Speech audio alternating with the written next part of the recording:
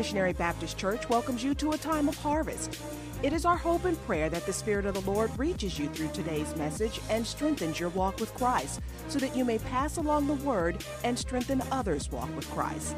And now we present to you a time of harvest.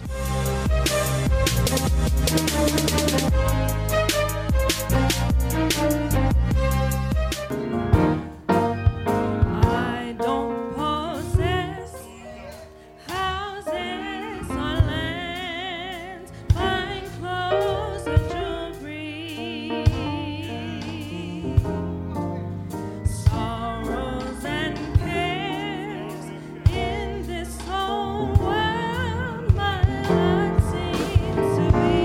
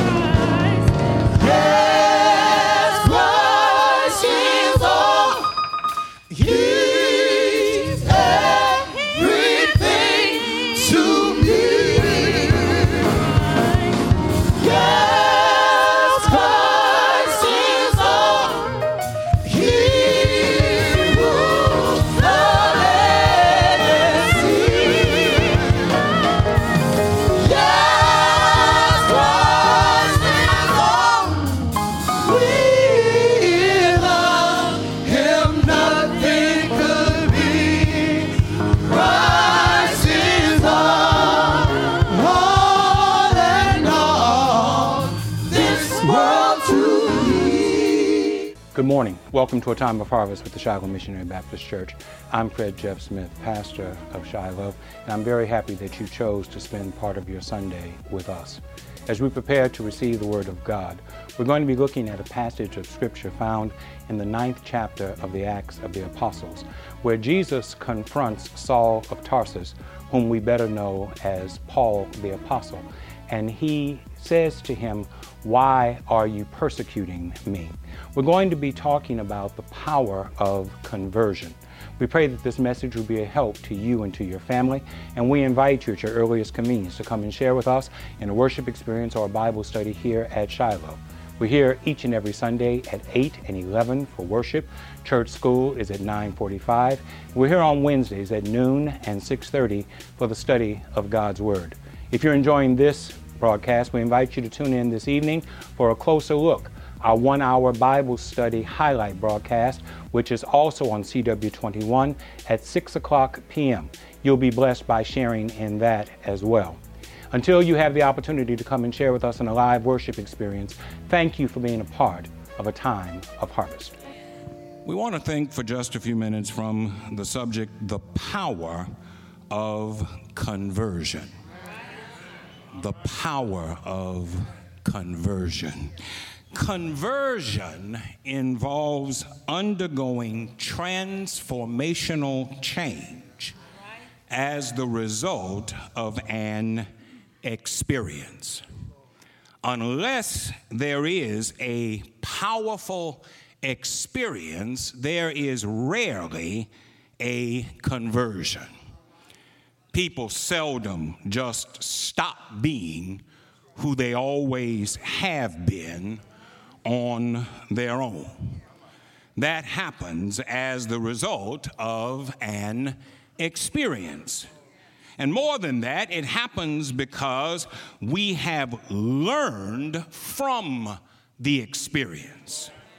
Truth be told, some people have powerful experiences, but they don't learn from them.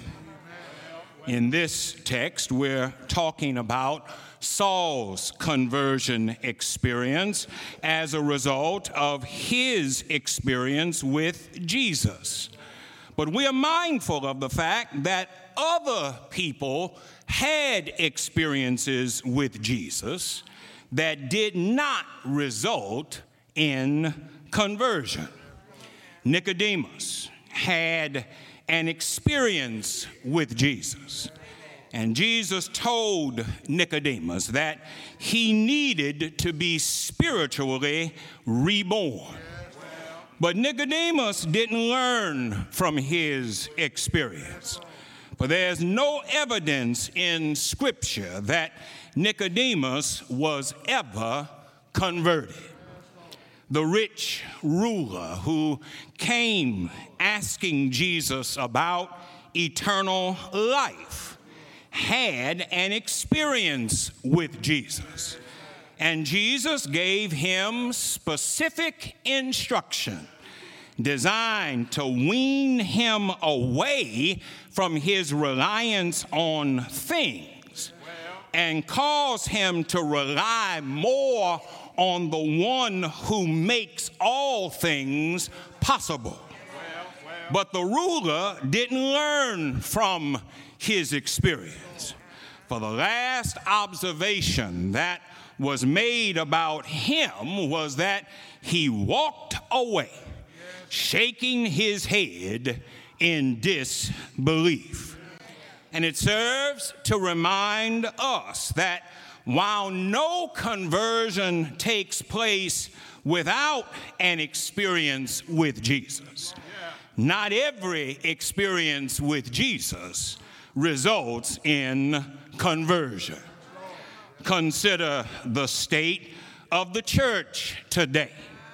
There are a lot of people who are in the church for a lot of reasons other than because they've been converted. And it's clear that there hasn't been conversion in their lives because they haven't learned anything. There are a lot of people who claim to serve a loving Christ, and yet there is no love in them.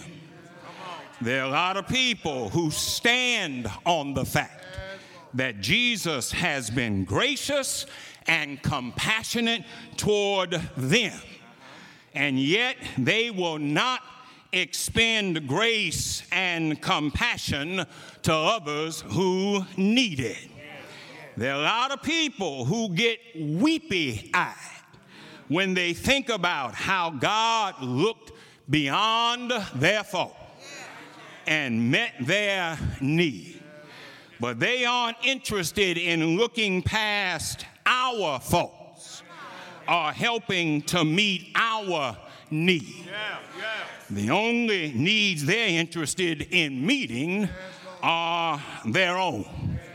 A lot of us have been exposed to Jesus, but we have not allowed Jesus to work conversion in our lives.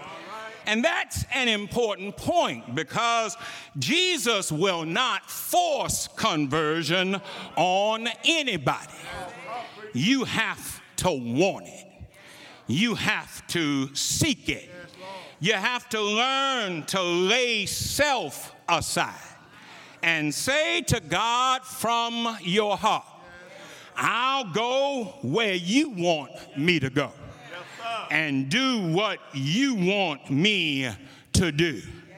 There is power in conversion, and we need to be able to tap into that power if we're going to successfully navigate the sea of life and become all that Christ has made it possible for us to become.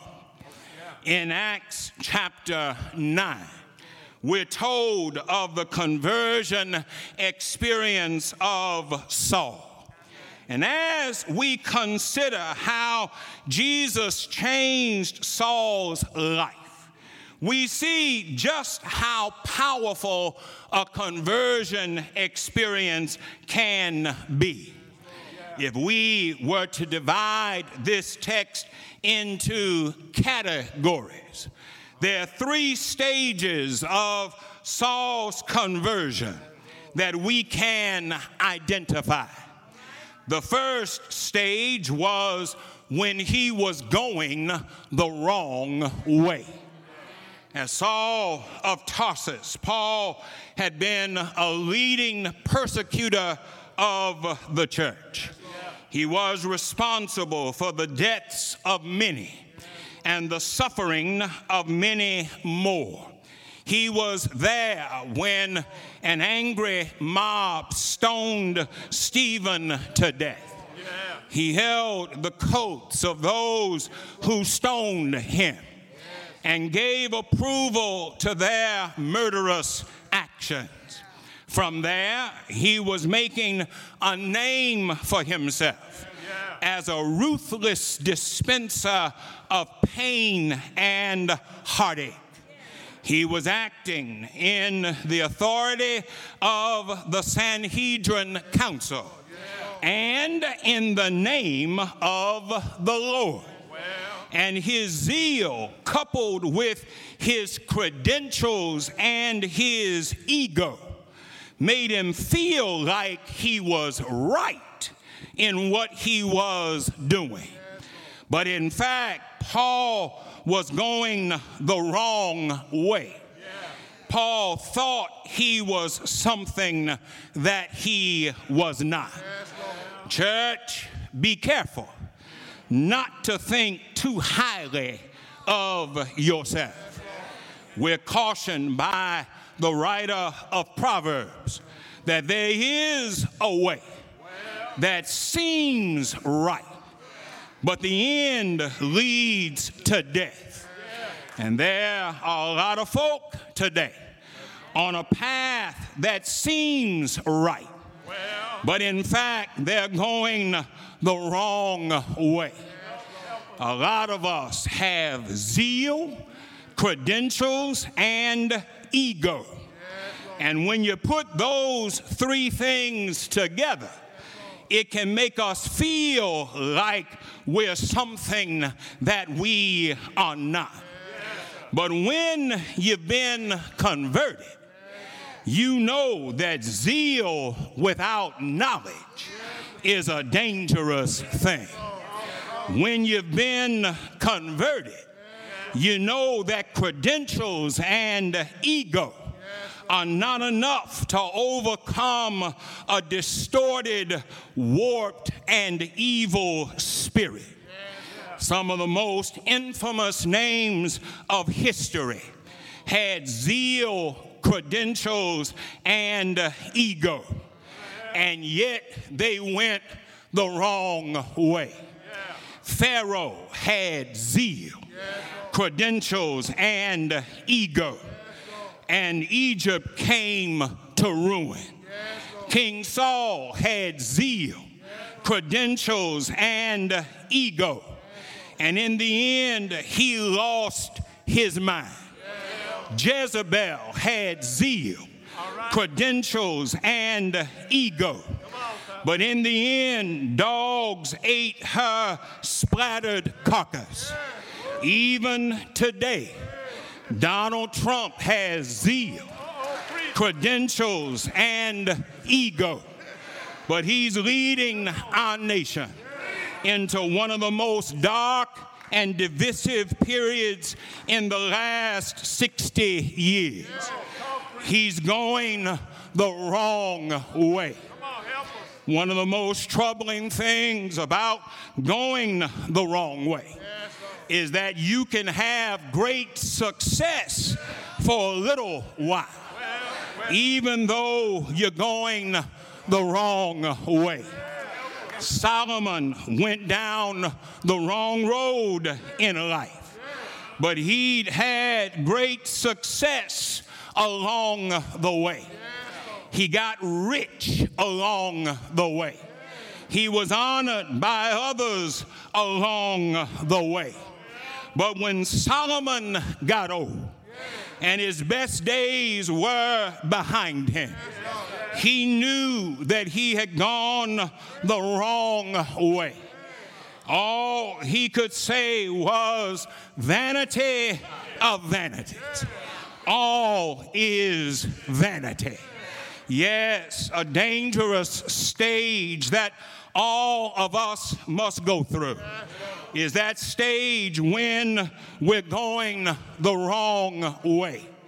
That stage when we think we're something that we are not. But I thank God that this first stage wasn't Paul's only stage.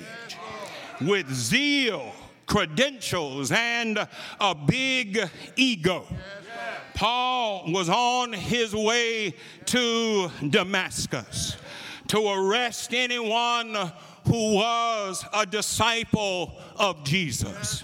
But on the way to Damascus, Paul had a transforming experience. Jesus met Paul and changed everything. All of a sudden, Paul went from going the wrong way to going nowhere at all. Jesus blinded Paul with a bright light from heaven. Jesus stopped Paul's motion by knocking him down to the ground. Jesus stilled Paul's voice by calling out to him from heaven. Jesus convicted Paul's heart by asking him, "Why are you out to get me?"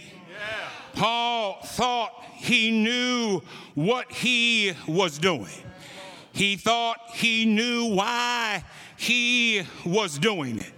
He was convinced that he was going in the right direction. But when Paul met Jesus, he suddenly went from going the wrong way to going nowhere. After the bright light left him, his companions led a blind Paul into Damascus, where he sat still for 3 days. He didn't eat or drink anything. Before Damascus, Paul was in his own strength. He went where he wanted to go and did what he wanted to do. And Paul was so busy doing what he thought was God's work that he didn't have any time to actually hear from God. But after Damascus, Jesus fixed it so Paul couldn't do anything. He couldn't go anywhere. All he could do was wait on the salvation of the Lord. Church, the power of Christ's conversion is that he'll stop us from going the wrong way, even if it means that he has to keep us from going anywhere. Now, some may think that going nowhere is a bad thing. But when Jesus makes a change in your life, when Jesus invites us to experience conversion, sometimes conversion means that we have to spend a little time going nowhere, so that God will let us know what he can do. The sons of Korah said, "Be still and know that I am God." David said, "Wait on the Lord and be of good courage, and he shall strengthen your heart." Jeremiah said, "It's good to wait quietly on the salvation of the Lord." Isaiah said, "They that wait on the Lord shall renew their strength. They'll mount up on wings like eagles. They'll run and not get weary, and they'll walk and not faint." Trying to tell you that when we're still, Jesus will show us that it ain't about us, but it's about him working in and through us. In him we live. In him we move. In him we have our being. When God wants us, he can fix it so that we can't do anything but wait on him. Paul went from going his own way to going nowhere. But going nowhere wasn't the final stage. Before Jesus was through with Paul, he went from going the wrong way to going nowhere, but finally to going God's way. While Paul was waiting in Damascus, Jesus was working on Paul. Jesus was moving in his heart. Jesus was changing his priorities. Jesus was rewriting Paul's agenda. Jesus redeemed Paul from his sin and saved his soul for eternal glory. And then Jesus commissioned Paul to preach his gospel. And Paul began to alter his course and go the Lord's way. Luke says that Paul preached with such power and such conviction that the people were baffled.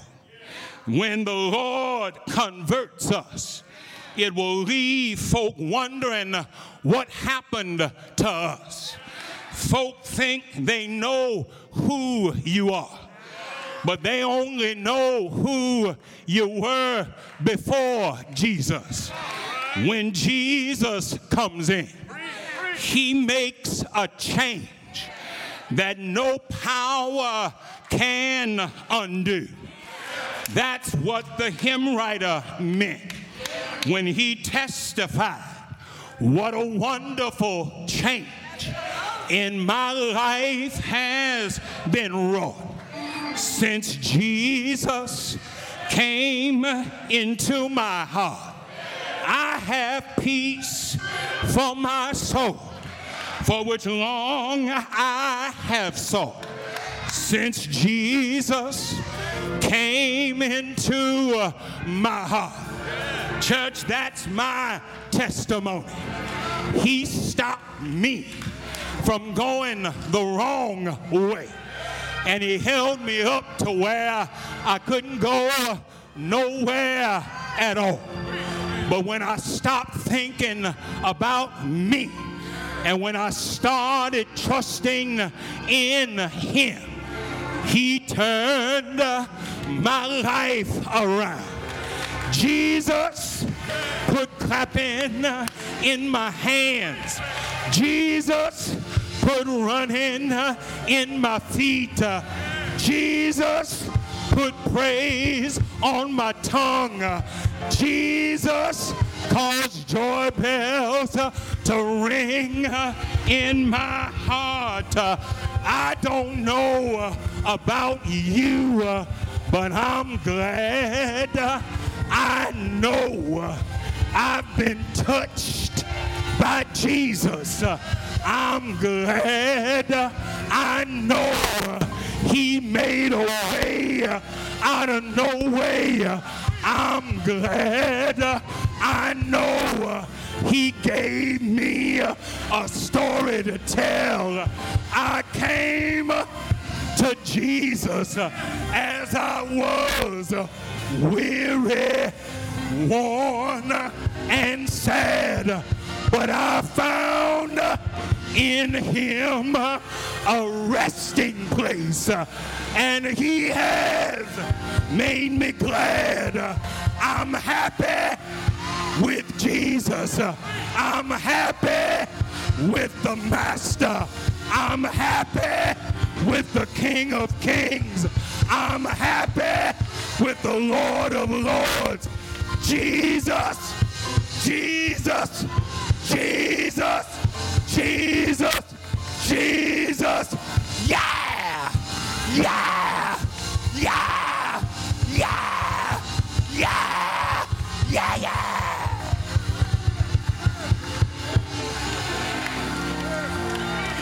I know he's all right. I know he's all right.